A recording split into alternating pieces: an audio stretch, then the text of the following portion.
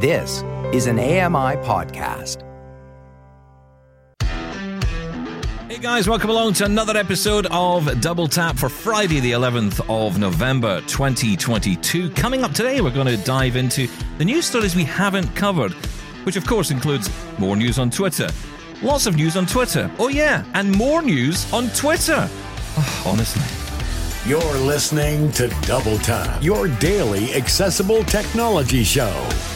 Now, here's your hosts, Stephen Scott and Sean Priest. Hey, Sean Priest, welcome to Friday's show. How are you? I'm very well, thank you, Stephen. Has anyone ever been called Elon before? It's just Elon. popped into my head. Elon. I'm trying to think, what was the kid called in E.T.?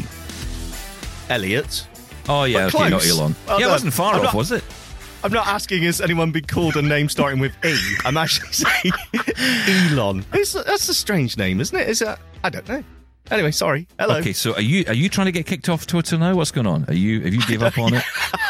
I gave up on Twitter years ago. Anyone following me and Well, seeing that's my true. timeline? Yeah, exactly. Listen, today on the show, we're going to do things a bit differently. We're going to talk about some of the news stories we didn't get to, which of course does include Twitter, because there's even more news. Yes, even more. Dare I say it? Breaking news. Breaking news. Yes, breaking news on Twitter. With us to discuss this and other stories today, it is the Lord of Englandshire, Robin Christopherson. As you say in Englandshire, they say you're an M-B-A. He's a Yes, they member do. of the British Empire. That's impressive. He's a titled person we got on the show. Entitled. Speaking of which, Elon's from Didn't say that. South Africa, isn't he? So Yeah, oh, he no, is, that was yes. a Dutch colony. Is hang on. it a South African name? I don't know. It may be, yes. Maybe That's I've been that's a terribly good ignorant in point. saying that's a strange name. I'd take it back, yes. Musk. we'll get That's a emails. strange name, isn't it? Well, Yeah. Thank you. Okay, quickly move on. I'm sensing danger. Do you know what? I'm going to tell you, like, he wound me up today, right? Before we start this show, Not Robin me. starts at me saying that I am someone who doesn't, respect people. And then I'm wound up now. I did. Oh, I let him have it, both barrels. I said, Dude, look, I was- Stephen, I was so I tense. was annoyed because You've we been weren't flippant. recording. flippant on air. You've been dismissive. Dismissive people's of what? thoughtful- What have I been dismissive Yeah, of? that's right. Oh, it started again. yeah. See, I was sat here saying, please, Mummy and Daddy, don't fight. And yet, you've done it again. Let's leave it where it is. Do you Let's know what, just do you know say what kind of you makes me two- laugh? Sean was the one who used to bring the controversy to the show. Now Yep, it's Robin thank you. Christopherson, the quietest, kindest person Yep. I've met. Although, Yep. not to me. So yes, carry on. Yeah, no, I mean, I had words, but they were all starting with the caveat, hopefully anyway, implied that, or maybe explicit. I think I might have said, like, in my opinion, or I think. So, yeah, I was just putting my two penneth on the table there. Not We'll share with the expecting- group because the audience will want to no doubt pile in as well. So on you go. I don't think he wants to. Let's just take one example, which this week I thought, if I was on the show, I would say, when we were talking about, getting off Twitter, for example, we're going to talk about Twitter in a second, that actually one person does matter. And I think that one person matters. There have been notable individuals in history that have made a huge difference. But even if we're just, Mr. Unknown or whatever, I think you can make a difference, whether it's to join a march or to vote with your feet when it comes to not supporting a particular product. So, yeah, I think that needs to be said. Well, just And I to think bring some Sean was saying clarity, it. what you're saying, what we were talking about was that when I was talking this week about people leaving Twitter, and I was getting a little bit wound up. Rightly so, I think. See, I said I think. Is that better? Well done. Well done. I'm learning, Dad. But yeah, basically, I was saying if you decide to leave Twitter, it will make no difference at all to anything because nothing will change. There are 300 odd million people on Twitter. You leaving, you taking your little Twitter account and going home and deleting all your data and being all proud about it is going to make zero difference to the future of this company, which, by the way, looks doomed anyway. I think the repo guys are going to be called in before long anyway. So, you leaving's not going to make any difference. It's not going to change anything. You disagree with that? I mean, if you are the only person that does it, but if you are vocal about it, and maybe not on Twitter, and that's even say more pointless, right? That you're going to it's about being principled. I think about having a kind of a principled stand on something, and it may make a difference, it may not. But I think the broader idea. No, I think of you bring up a good point. It's a good point you bring up, but I think that it again, it comes down to numbers, right? There are 300 odd million people. I can't remember the exact number. 319 or something million people who are on this platform. But someone's got to start it. That's the point. Yeah, someone's got to start. But look, it's not going to change anything. That's what you're asserting. Yes, and we respectively. But listen to what I'm saying to you. Listen to what I'm saying. You're saying if one person leaves, it can make a difference. I'm saying no. If 200 million people left, yes, things would change. But how do you get to 200 million if nobody walks? And actually, if you look at the numbers, usage is through the roof. More people are joining. More people have joined. Apparently, numbers of people joining Facebook is down. Numbers of people joining other platforms, except I think TikTok, is down. And Twitter, people are going, because you know what? People love to watch a car crash. They just love it. And that is what they're going on to. They're going to see it's the Donald Trump factor all over again. Now it's Elon Musk. And people love that stuff. So, when we had this, sorry, Robin, when we had this argument before we started recording, you said, you know what, let's leave this and just get on with the news.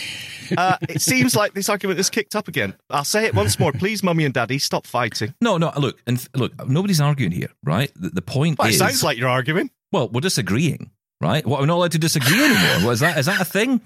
No, this is going to become a very boring show if I just sit and go, everything that he says is correct and everything I say is correct and we should now move on. This is going to become a very boring show very quickly, and it's not one I'll be hosting.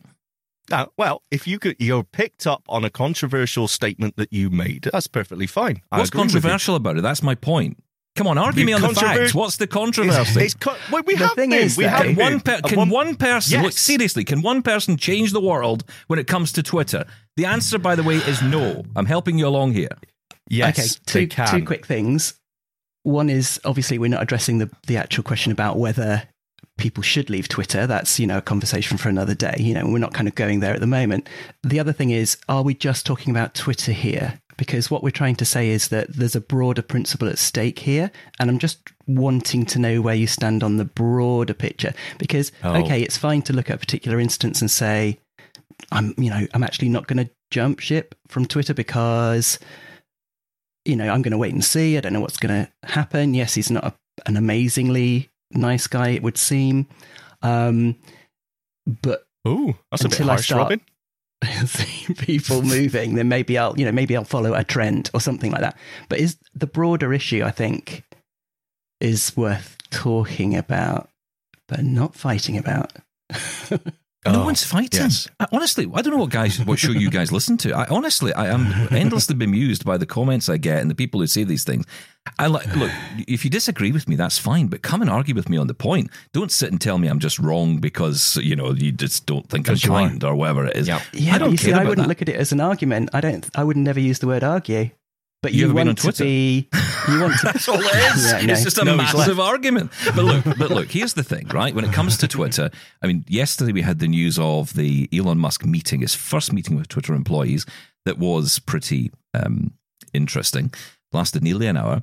There's a full transcript, by the way. If you go to who's got it, The Verge has got the full transcript, which is worth reading, actually. I mean, I normally wouldn't ever suggest anyone goes and reads the transcript of a meeting in a company, but this one has been interesting. There's a few things that stand out. And the one that everyone's talking about today is the idea of Elon actually offering banking services via Twitter. I am bemused by this. He was involved with PayPal at one time, wasn't he? He was... Did That's how he started. PayPal? Was that what it started? Got his money for Tesla, yeah. Right. Well, he... clearly wants to do, I guess, what he stopped doing at PayPal and wants to bring it here. Regarding this, he says he thinks there's a transformative opportunity in payments, and payments really are just the exchange of information. From an information standpoint, this is his word, not a huge difference between, say, sending a direct message and sending a payment. They're basically the same thing. In principle, you can use a direct messaging stack for payments. And that is definitely a direction we're going to go in, enabling people on Twitter to send money anywhere in the world instantly and in real time. We want to make it as useful as possible. And then he goes on to talk about, how the interest rates would work, and then how you could attach a debit card, and that means you could have backwards compatibility into other payment systems. You could even have checks and things like that in there as well. Sorry, checks? Is it 1980? Well, in America, it's still pretty popular. They do. It's crazy. It's wild, actually, how behind in some ways they are. There's some places that even accept contactless over there. I know. Yeah, that's right. Yeah, controversial. Yeah, that's right. That's my new thing.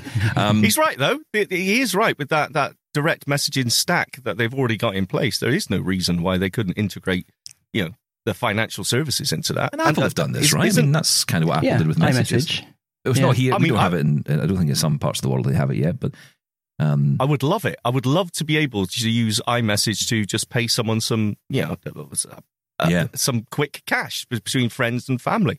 It would be so handy. At the minute, specifically here in the UK, we don't have that many services. Well, we've got one, which is PayM, which is that pay That's mobile right, thing. yeah, which is incredibly handy. It is, but you got to, I think they've got to have an account. So, if you send money off, you can't just send money off. I mean, I suppose you couldn't with iMessage either. Especially send someone money to an Android phone. They would never see any money. I got stuck in a taxi for 15 minutes last week because yes, exactly right.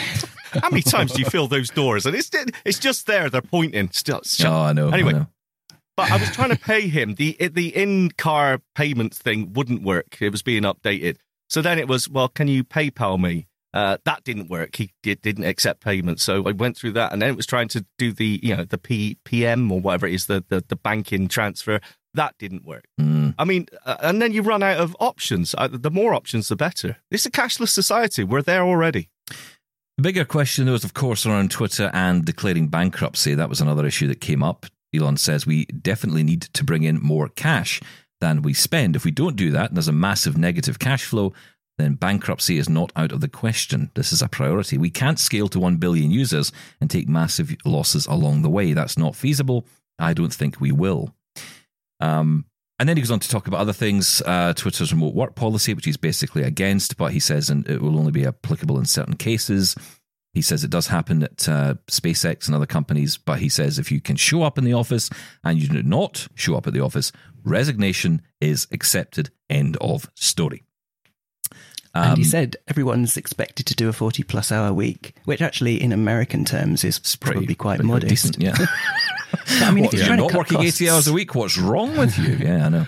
Why is he going for a all in-person, in office policy if he's trying to cut costs? Yeah, well, do you think that would add to costs? Surely you'd think it'd be better for people working at home. Office I never space, understand this. Heating, energy, everything. These are like forward-thinking people, right? I mean, or at least you think they are. And you think that when it comes to, the pandemic told us how many jobs people could do at home. I mean, look, I'm not suggesting you can build a building at home, like, build a brick in your living room and then take it to work, and then the next day build another brick and take it in. One brick makes a difference, Stephen. Yeah, absolutely. Yep. That's right. It would make such a difference to that skyscraper, yeah. Eventually. Yes, a lot of them together, not just one. Honestly, I don't know what part of this people don't get.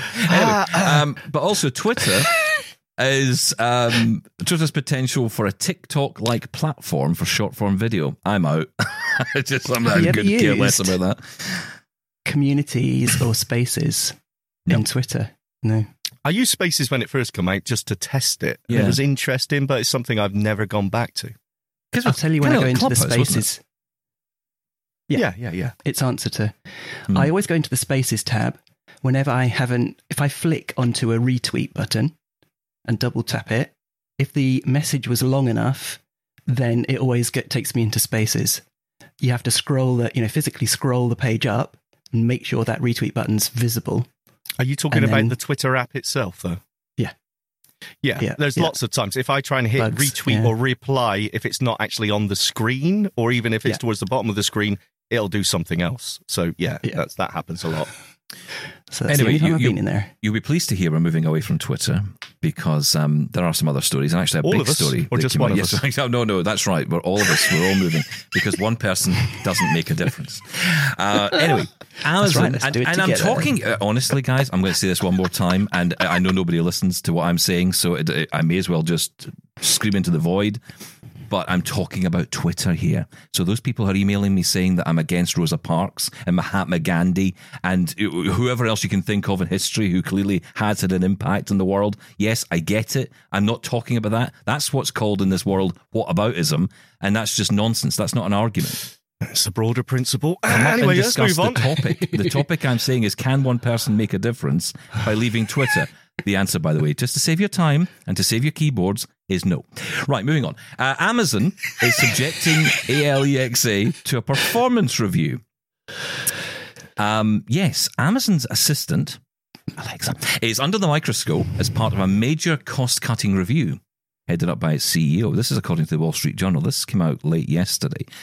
Now, of course, we all know how big a part of this assistant has become in our lives, but apparently, the company's entire devices unit has had an operating loss exceeding $5 billion in some recent years. So that's the key, isn't it? It's the whole devices unit, and think how many devices they've got.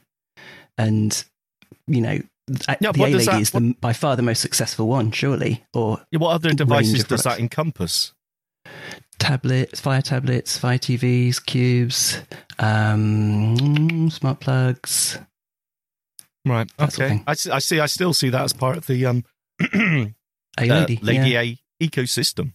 So now, look, just to be clear, in an email to The Verge, Amazon spokesperson Brad Glasser, great name, came out with this. He says, even in the last year, Alexa interactions have increased by more than 30%. We're as optimistic about her future today. I'm saying that because Lady A, as we've ever been, and it remains an important business and area of investment for Amazon. However, that's not really answering the question, which is what's the long-term plan?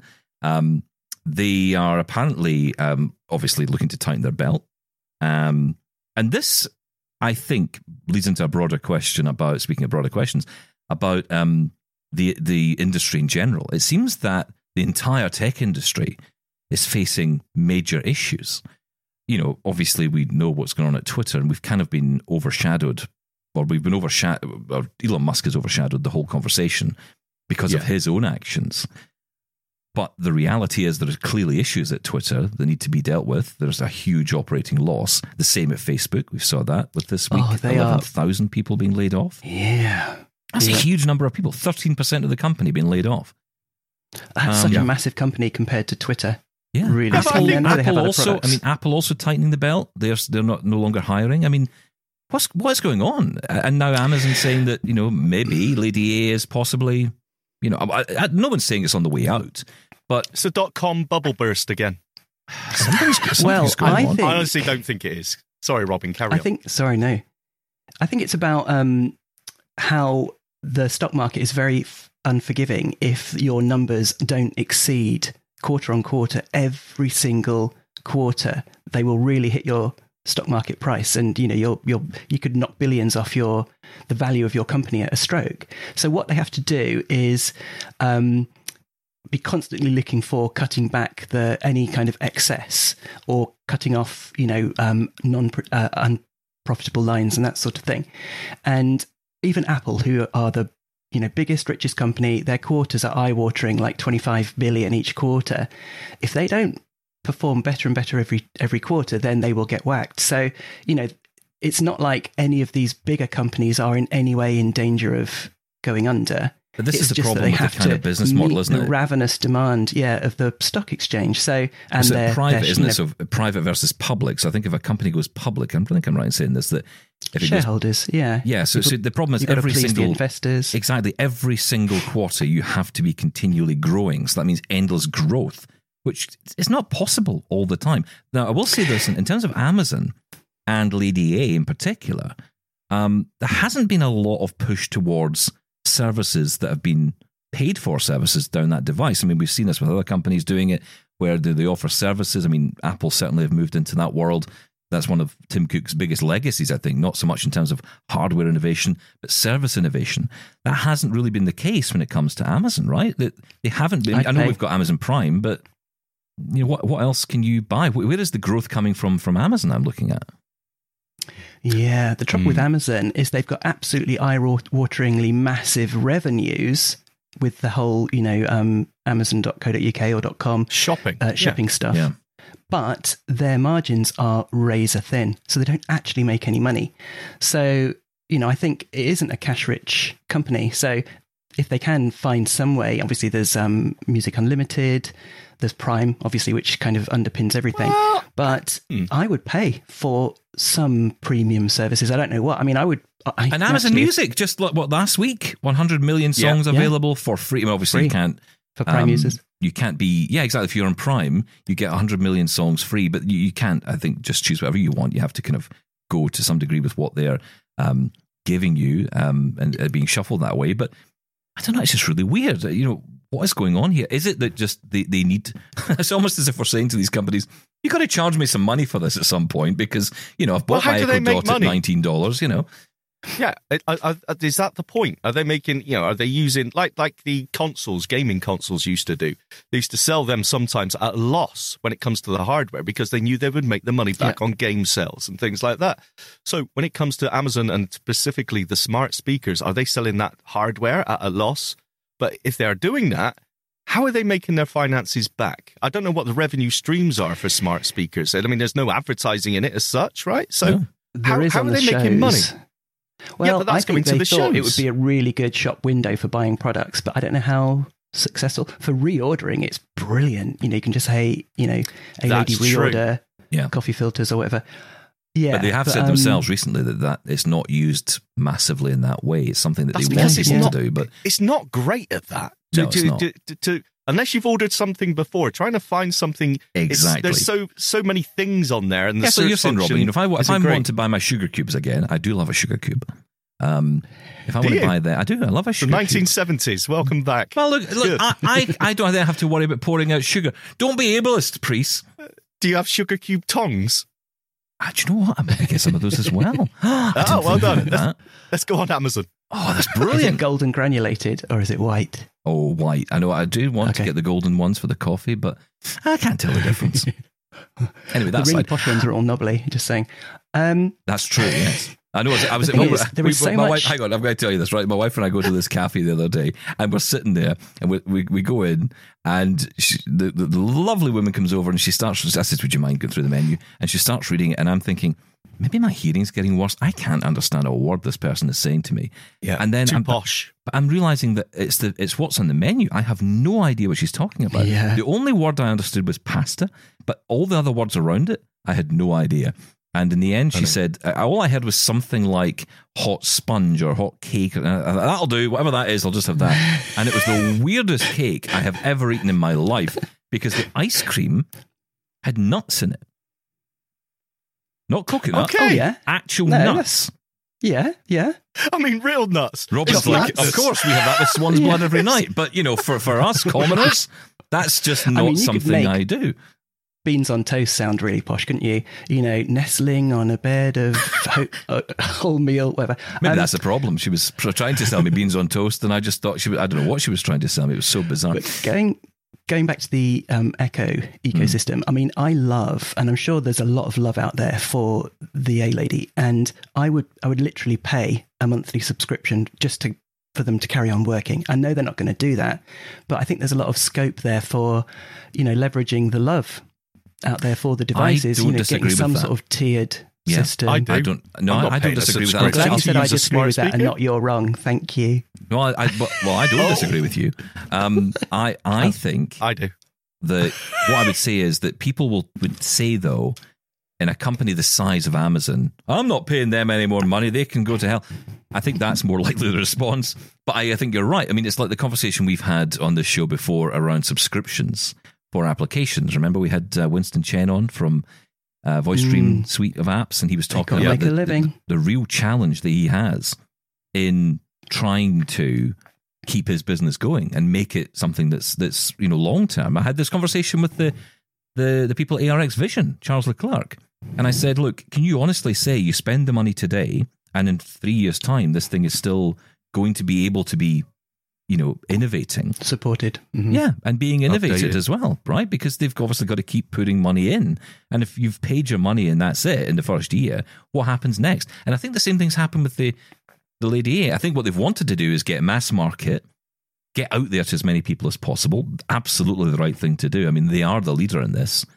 But now they need to find a way of monetizing it and keeping it going. And operating losses, okay, granted, across the entire company's devices division is operating losses of $5 billion, but that is not something you can sneeze at. And that could have a real world impact on a lot of the products we like. However, just on the other side of this coin, Amazon have announced acquisition intentions for iRobot at $1.7 billion. And the healthcare provider, One Medical, $3.9 billion this year.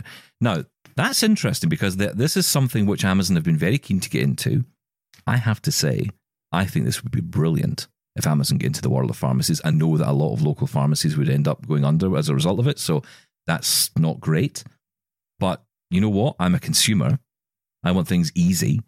And, the Amazon logistics that they have built up would allow for medicine to be available same day if needed, next day if needed. That potential is huge. And then, of course, there's the whole discussion about drone deliveries, which is another thing that's coming down the line. I think they would have to be really careful about how they deliver that, though, because delivery guys have got really complacent recently.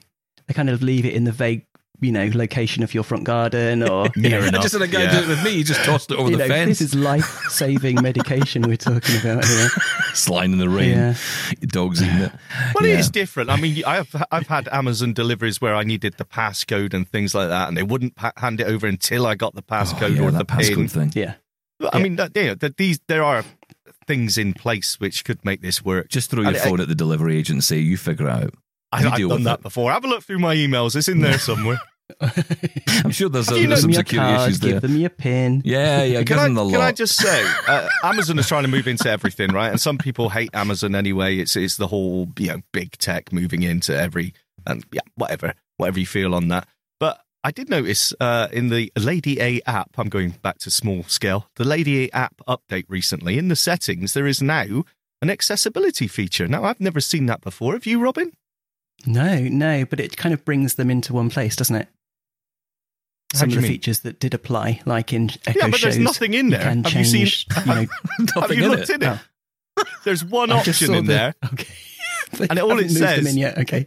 No, there's one option and it says use Echo Voice to read Kindle books.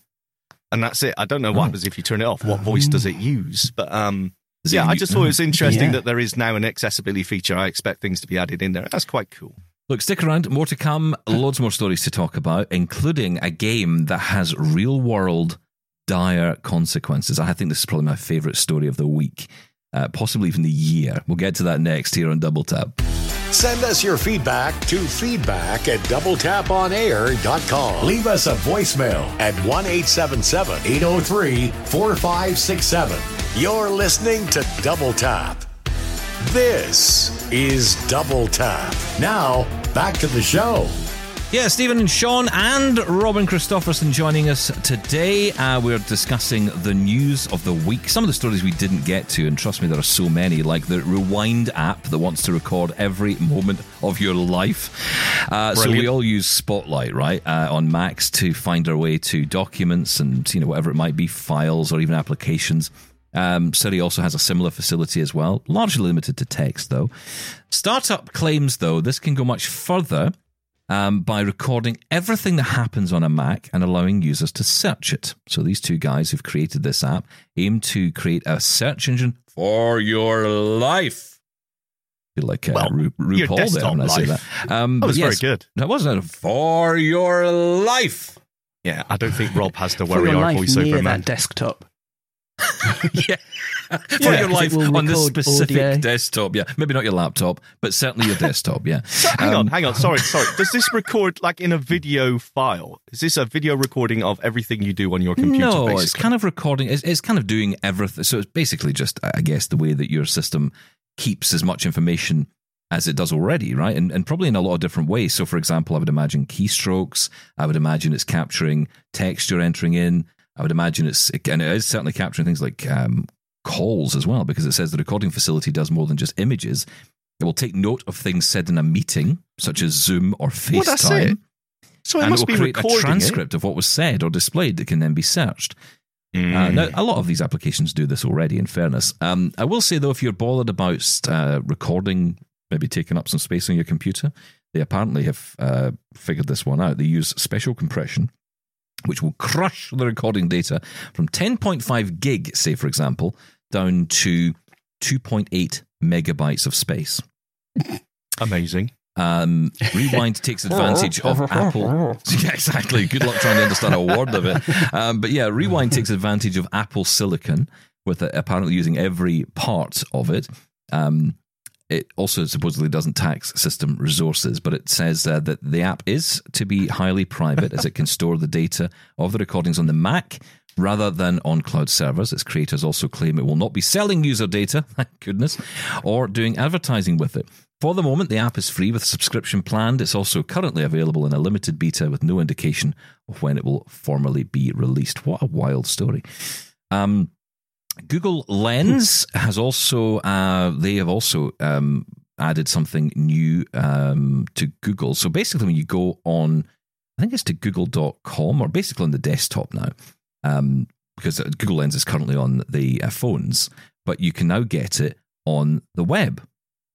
So basically, Google Images on the desktop has switched to Lens, which now appears when you search for anything. So now when you go in, the Google Lens button appears in the search bar of the google.com homepage, and it's similar to how Lens appears at the bottom of the Pixel launcher and Chrome's new tab page on mobile. It shows up next to the voice search button.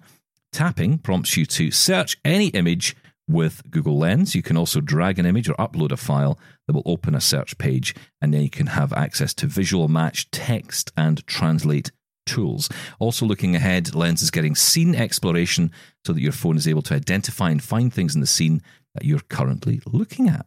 That's quite cool. A bit of a, not major story, but it's an interesting one, and it's one of those ones that we don't often get a chance to talk about. Also, iPhone SE 4. No new iPhone SE is expected until 2024, but there are a lot of rumours, and of course, let's be honest, the rumours are at the minute that it's going to follow the, was it the iPhone XR? Yes. That design, which... Please shoot the home button. I am utterly sick of people saying, I need the home button. Yeah, it would be gone, and this is the only device left. And it's funny, I mean, I was using my SE the other day, and I just, honestly, after picking up and using it, I'm like, this is a great little phone. No. Phone. I could go back to this. Yes. I love it.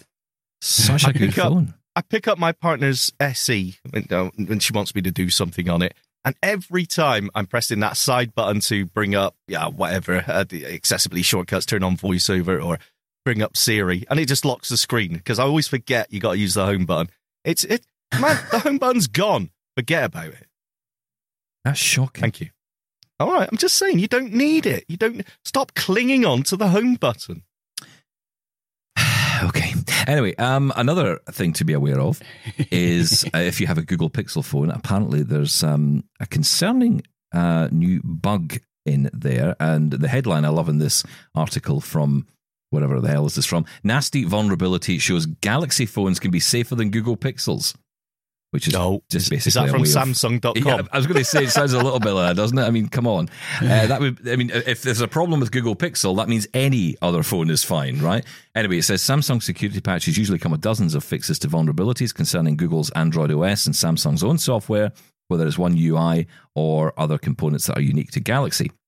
However, the November 2022 security patch has addressed an Android OS security flaw that has plagued Google's Pixel phones for a good few months. But although this fix was mentioned in Samsung's November bulletin, Galaxy device users need not worry about it. The vulnerability, which is labelled, and I'm not reading that, allowed anyone with an extra SIM card to bypass the lock screen of a Pixel 5 or Pixel 6 at least and unlock these phones. Indeed, it was a full-fledged lock screen bypass that didn't require any external tools aside from a regular SIM or advanced hacking skills. There was a video online of a Pixel owner who found the issue. Anyone with an extra SIM could unlock a Pixel phone just by hot swapping the card, entering the wrong pin 3 times, inserting the correct PUK, and then setting up a new PIN. But they're saying it was never Obvious. an issue for for Galaxy phones. Wow. Pretty sure that was a combo move in Street Fighter. I mean, that's ridiculous. Okay, fair enough. I thought the whole point of Android now with its separated core and kernel components was that it could update, security patches easily to anything without having to wait for a manufacturer update, such as Samsung. I thought that was the whole point. Google could roll it out itself. So is this saying that the Google Pixel phone itself doesn't have this fix in it yet, but the Samsung does? Yes. I think it's also suggesting that it was never really a major issue on Samsung devices anyway. They must have managed to find a way around it without even either realizing it, or they fixed it when they saw it.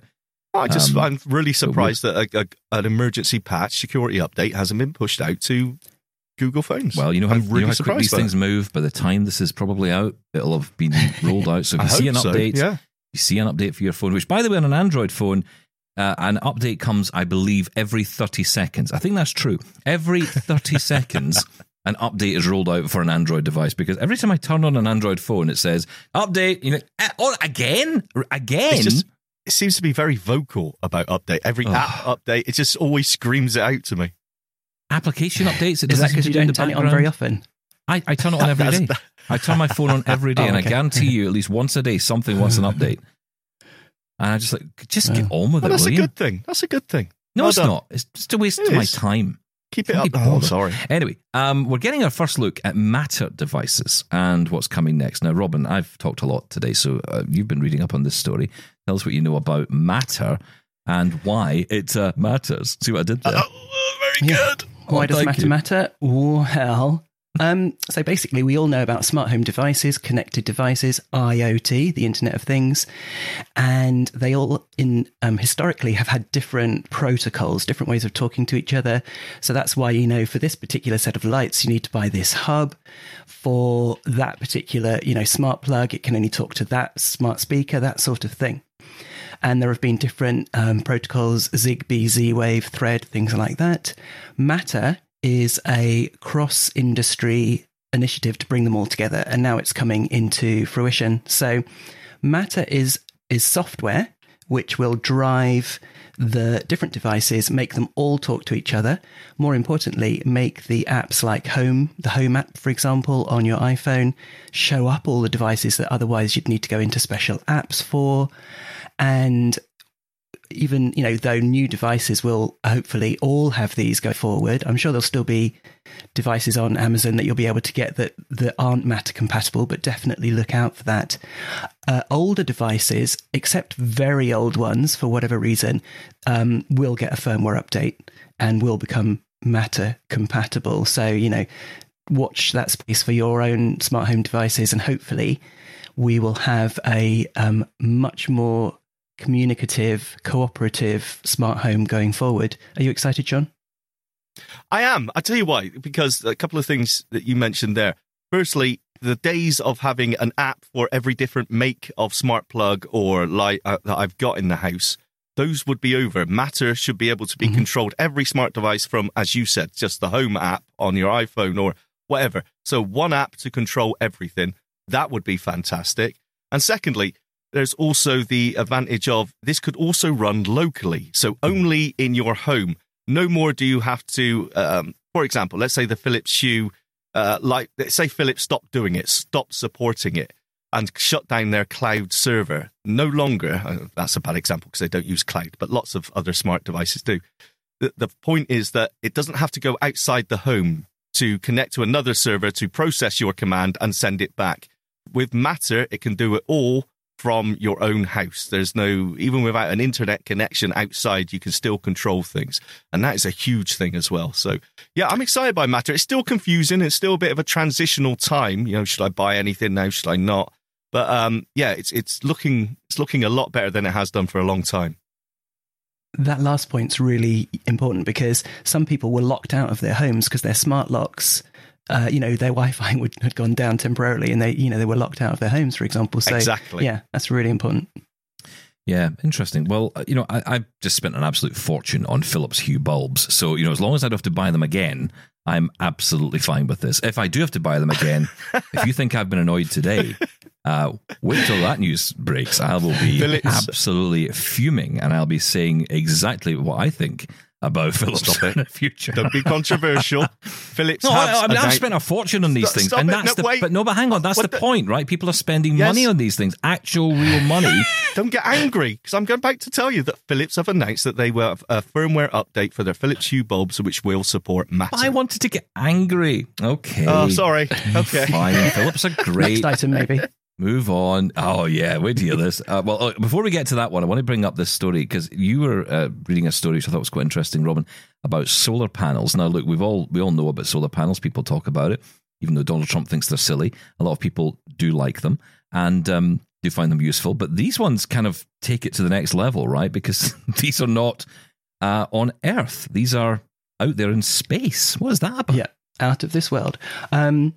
So, I think Sean's been looking into this one as well. But basically, we know about solar panels. You can put them on roofs. There's limited space in built-up areas. You can put them over fields in other places. Maybe they're talking about putting them in the desert where, you're not going to be covering up, shading potentially fertile ground, which you could grow things on.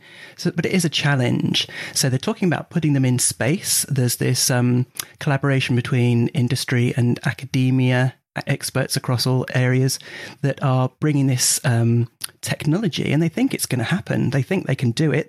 There's government money out there for these kind of initiatives.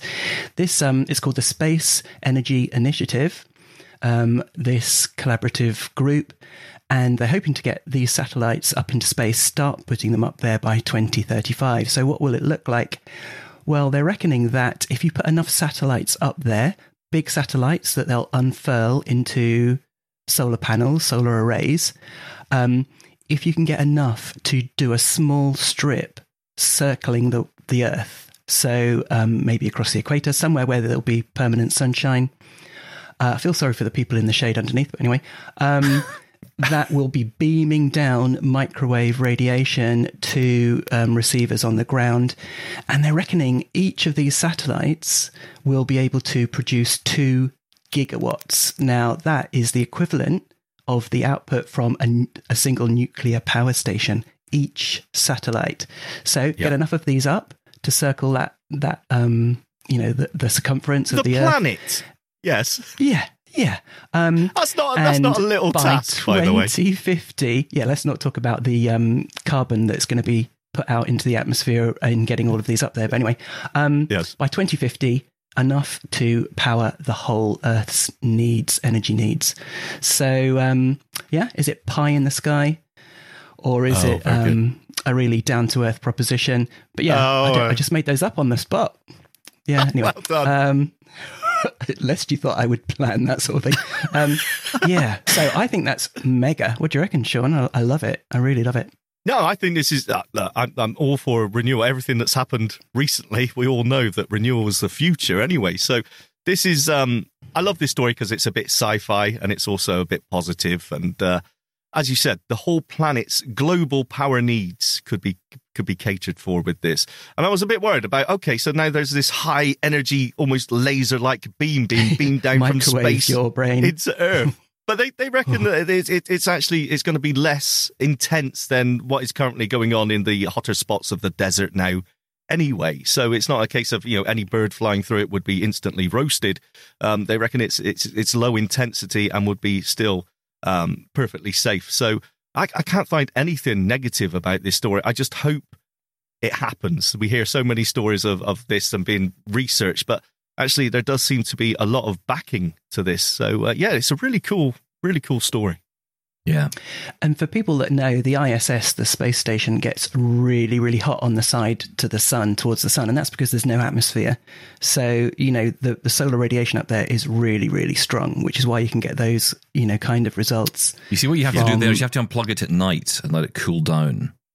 Oh, thanks. That extension lead going down to Earth from the space station. Switch it on. And I hope they're not extending, power leads into power leads, because that's dangerous. No, get a smart plug on it. It's that old joke about, I just got my what was it, the wind turbine, just got it installed, but it's not windy today, so I'm just going to plug it in. Yes. Okay, so that sounds great. It just, that way that some stories just sound so ridiculous that you just have no view on them whatsoever. I mean, it sounds great. I'm sure people who've got bigger brains than I have, and that would not take much, would be able to figure this out. It sounds brilliant, but you know what? Tell me when it's done. You know what? Just tell me when it's done. Tell me when it's up and running, and then I'll care. Yeah, I can understand that. Yeah. Now, my favourite story. This will not surprise you that this is my favourite story of the week. The VR headset designed to kill you if you die in a game. This is a real thing. Let that sink in. Yeah, just have a think about this for a second. So the founder of virtual reality firm Oculus claims that he has designed a new headset that can kill you in real life if you die in a game. Talk about raising the stakes. Is it April the 1st here? What is going on? And what game is it? Are we talking Pong? Or are we talking what? Let me read this. So Palmer Luckey, not a funny name if you're... he may become unlucky depending on how this goes.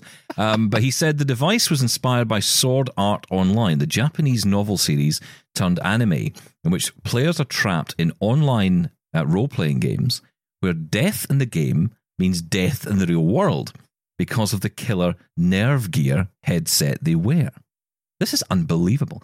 So Luckey this is anime, though, isn't it? This isn't real. Well, stay with me. Well, hang on. So Luckey launched Oculus in 2012 before selling it to Facebook for $2 billion in 2014. During his tenure at the helm, he created the Oculus Rift, another VR tech that now underpins Meta's big bet on the metaverse that's not paying off. He says the idea of tying... What's that? Early days. Early days. Yeah, no one's interested. The idea of tying your real life to your virtual avatar has always fascinated me. He says you instantly raise the stakes to the maximum level and force people to fundamentally rethink how they interact with the virtual world and the players inside it. Only the threat of serious consequences can make a game feel real to you and every other person in the game. Now, if you think this story's weird, stay with me. Luckey, who left Oculus in 2017 and went on to found his own company, and Dural Industries, a high-tech military contractor, went on to detail that he was working on a real-life version of the Nerve Gear and was halfway there. I love this quote. The bad news is that so far I've only figured out the half that kills you. What is going on? He says the I perfect... thought that'd be easy, that bit. Well, clearly it is. The perfect VR half of the equation is still many years out. He explained the device is connected to 3 explosive charge modules that are tied to a narrowband photosensor that can detect when the screen flashes red at a specific frequency. When an appropriate game over screen is displayed, the charges fire, instantly destroying the brain of the user. That is the lowest tech. What? It just looks out for a red flash. That is the lowest tech. Unbelievable. You know what? When he got that $2 billion, that just proves that people can have too much money because it just. What did it do to that man? I've often said some of the horror movies in my life I've seen. I used to be, for a long time, my wife and I used to love sitting watching horror movies. And if sometimes you'd watch them and you'd think, whoever was behind this should be arrested. These films are disturbing. Where are these ideas coming from? And this is not any different. Ars Technica, which has pointed this out with this article, he says, they say that there actually have been previous attempts to raise the stakes for gamers, not just by this guy. In 2001, a Pain Station art installation in Germany threatened players who lost a game of Pong. There you go. With sensations such as heat, punches, and electroshocks of varying durations, as Wired described at the time. The game would end only when a player found the pain was too much to bear. The same year, the Tekken Torture Tournament saw 32 participants play the popular PlayStation fighting game Tekken 3 while wearing shocking arm straps that gave them bracing but non-lethal electrical shocks in correspondence to the injuries sustained by their on-screen avatars. Fast forward 2 decades, and we're now talking about a murderous VR headset. However, Luckey does caution that the system is not perfect. Really? He says there are a huge variety of failures that could occur and kill the user at the wrong time. He said, this is why I've not worked up the balls to actually use it myself. He says, at this point, the killer headset is just the price of office, is just a piece of office art. He concluded, a thought-provoking reminder of unexplored avenues in game design. So in other words, it's never going to come out because, come on, that would just be ridiculous. However, it does raise a question that if you want to create a virtual world, how real do you want that virtual world to be? And I think that opens up an interesting discussion. I'm not suggesting that people should die in these games or indeed in real life associated, but it does beg the question, because if you think about it, we are moving towards a place where we're getting feedback, we're wearing gloves that can, simulate feedback, we might even wear body, like Ready Player One here, right? But wearing the kit that you can feel every single thing that's going on. Ready Player 2 sooner or later, yeah. Yeah, so... I don't know. Yeah, but no, sorry, absolutely ridiculous. No. Raising the stakes as in you lose your life is absolutely pointless. Yeah. Yes. I can definitely see that physical consequences might make you up your game, but I think that people would only use this other one where your life's at stake if the game has the sort of similar probability of losing your life as the real world does. Anything more than that is like, no, thank you. Yeah, I don't know. There's something very weird about all that, but there you go. Anyway, those are our stories this week. Thank you so much to Robin and Sean for coming on. That was really interesting, just getting through some of the stories we don't often get to cover on the show or get around to covering. So we'll do this again next week. Robin, you up for it? Yeah, thank you. Cool. Sean, we're back on Monday, so of course expect endless controversy and arguments. Okay, I look forward to it. Thank you. Welcome to Double Tap. And also, thank you for listening. Just a reminder, we're back tomorrow. Of course, Mark and I are back for the weekend edition. Join us tomorrow, and we'll catch you guys over the weekend. Have a good one. Thanks, guys. Bye. Thank you. Bye. Love Double Tap? Did you know we're on the TV too? Check out brand new episodes of Double Tap TV on AMI TV every Tuesday at 8 p.m. Eastern. Or binge on all episodes online at ami.ca/Double Tap. We're also on YouTube. Search for Double Tap to catch our episodes there too. Hi, I'm Ramya Amudan. Join me weekly for AMI Audiobook Review, the podcast that explores new titles, introduces us to famous narrators, and updates what's hot at the Center for Equitable Library Access. Download episodes of AMI Audiobook Review from your favorite podcast provider.